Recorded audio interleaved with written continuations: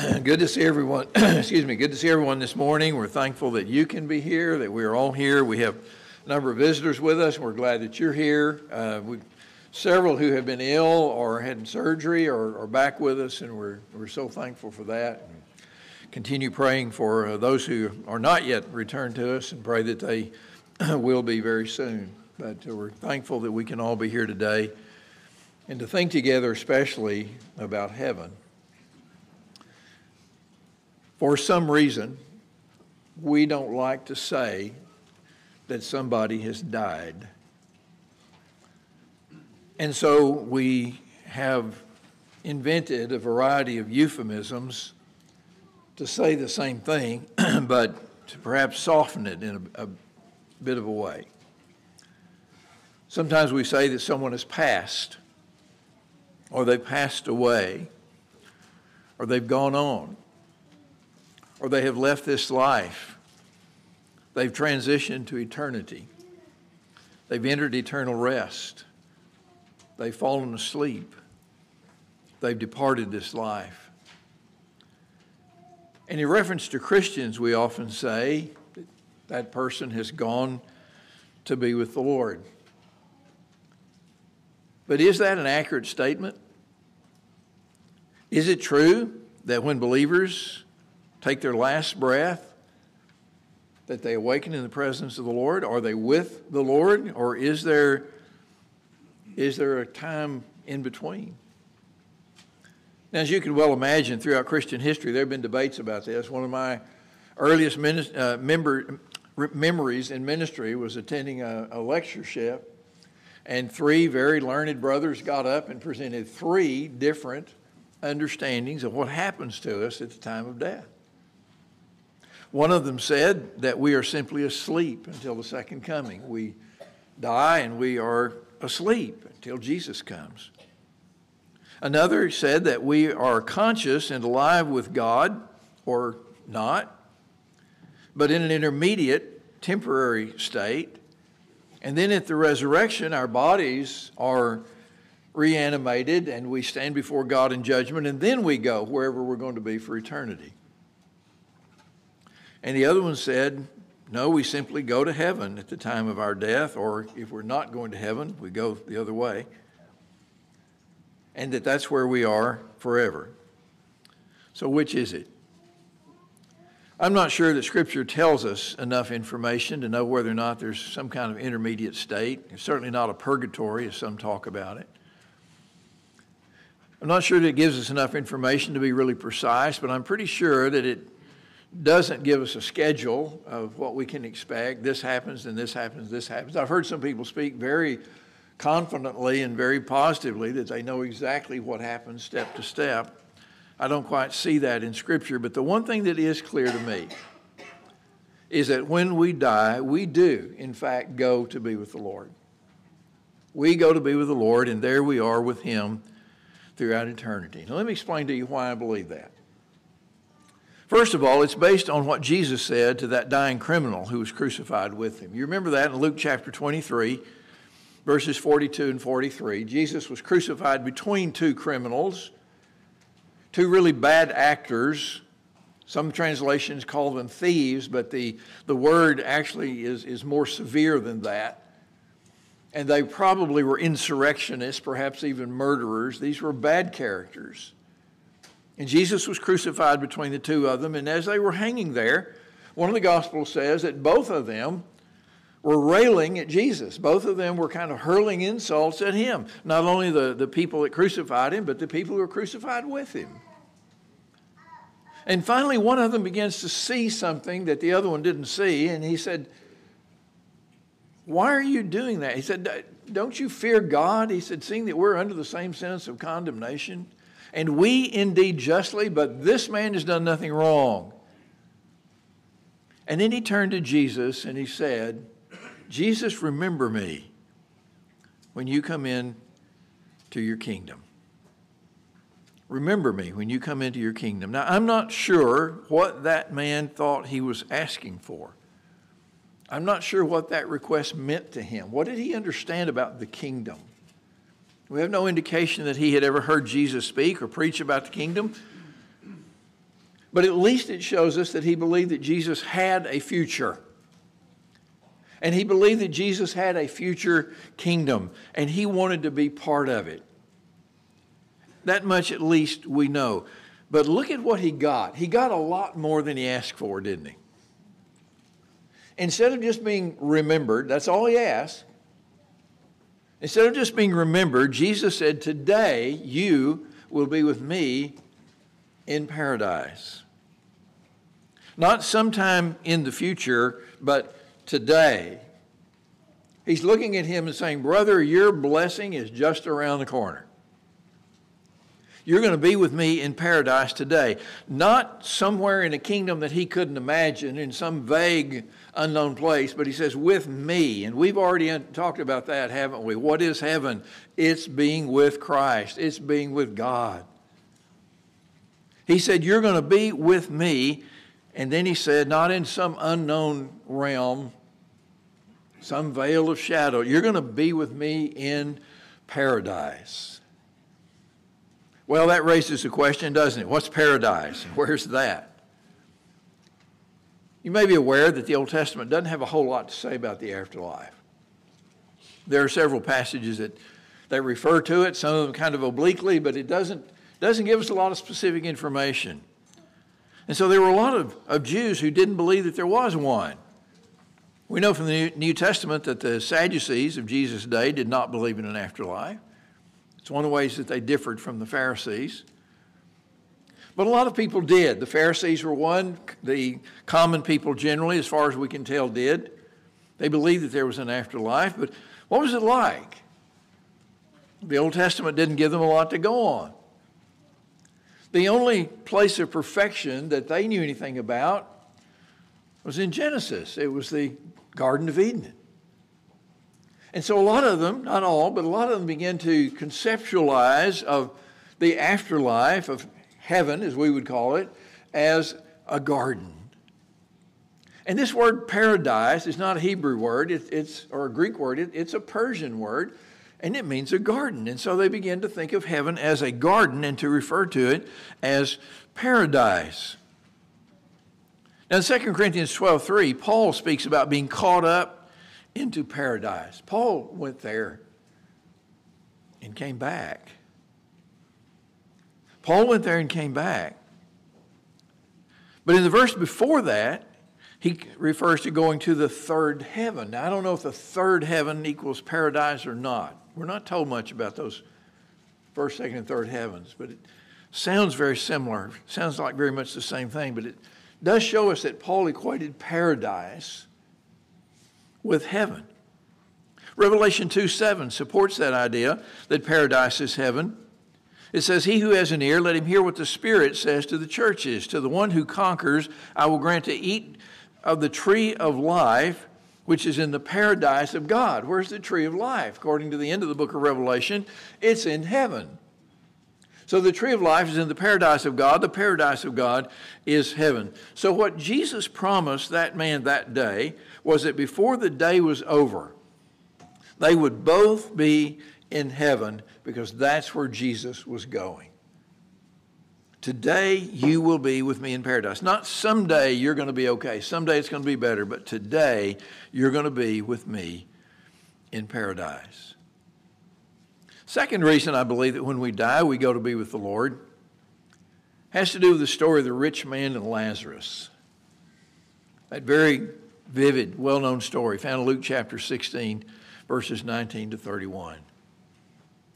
There was a certain rich man, and he dressed in nice clothes, and he ate well. That's about all we're told about him. Except that at his gate, as he was eating well, there is a poor beggar named Lazarus who is ill and covered in sores. And the dogs are coming and licking his sores. And that rich man is oblivious to him. He pays no attention to him. He doesn't offer to help him. He doesn't have any food sent to him or anything. He does not, absolutely nothing to help him. And then they both die. They both die. Verse 22 of Luke 16 says, the poor man died and was carried by the angels to Abraham's side. That's the English Standard Version. Literally, the text says to Abraham's bosom. What's that about? Well, you remember that in ancient times, people, when they were at a dinner, were reclining. They weren't sitting in chairs like we would. They would recline on their elbow. And so one person's head would be very close to another person's shoulder. You remember that about Jesus and the disciple whom he loved that we're told about in John 13, verse 25, when the discussion arose about who's going to betray Jesus. And the disciple whom Jesus loved, it says, reclined his head on Jesus' bosom. He just leaned over. You see, a lot of folks had come to conceptualize of heaven as a banquet, a heavenly banquet. And of course, for any Jew, who's going to be at the head table? Abraham, of course. And so when Jesus says that the poor man died and he was carried by the angels to Abraham's bosom, what it's telling us is he's there at the table of honor, in the place of honor, reclining his head on Abraham's bosom. Now, that may not mean a whole lot to us. You know, I don't have a whole lot of joy at the thought of trying to eat my fried chicken with my head on some man's shoulder. I'm sorry, I just don't. That doesn't speak to me. But let me tell you, if you're a Jew, having your head on Abraham's bosom, that's Jewish heaven, folks. That's what he's talking about. That's as good as it gets. And so he's reclining on Abraham's bosom. In other words, he is in heaven with him. Because for any Jew, the one person who would most certainly be in heaven is going to be Abraham. Now, the verse after that, verse 23, says, the rich man also died, and in Hades, being in torment, he lifted up his eyes and saw Abraham far off at Lazarus' side. Now, Hades does not mean hell. Hades means death. It means the place of the dead. It's sometimes used as a reference to the grave. It's where the dead are. It doesn't have either a negative or positive connotation in the term itself. But in this case, it does, doesn't it? Because he is in Hades in torment. There's another word for hell that's quite clear and quite distinctive, the word Gehenna. That's not used here. But nevertheless, he is in torment, and he lifts up his eyes and he sees Lazarus in Abraham's bosom. So the rich man is in torment. He wasn't just dead. He's certainly not asleep. He's certainly not asleep.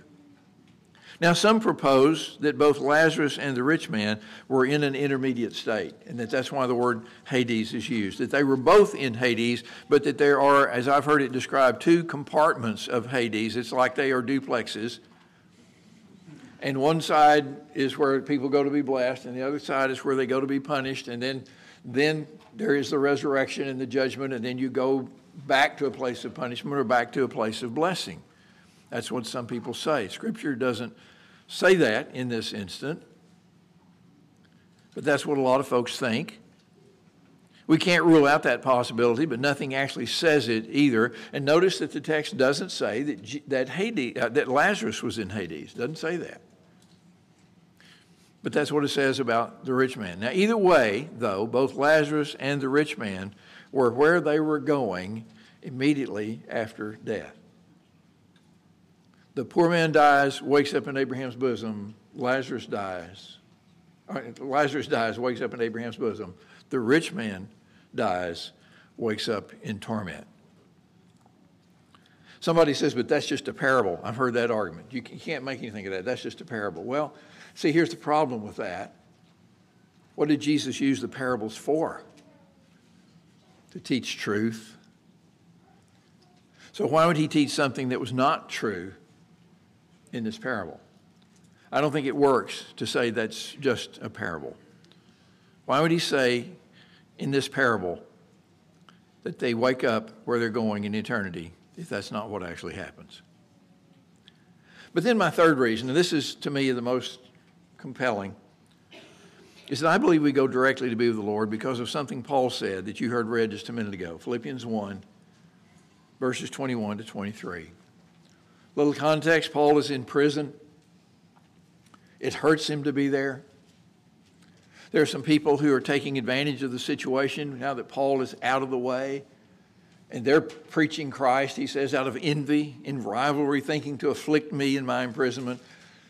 But thank God, he said, others are emboldened by my imprisonment, and they're preaching Christ more. And he said, either way, at least Christ is preached, and in that I rejoice. And then he starts talking about himself. He starts talking about his preferences, what he would rather do. And he said, I'm hard-pressed between the two. Hard-pressed between the two. He says to depart and be with Christ is far better. But if I stay in the flesh, I can continue to be here on your account. I can continue to be here to minister to you. And he said, I think that's what's going to happen is I'm going to stay and minister to you. And he makes that great statement, for me to live is Christ, but to die is gain.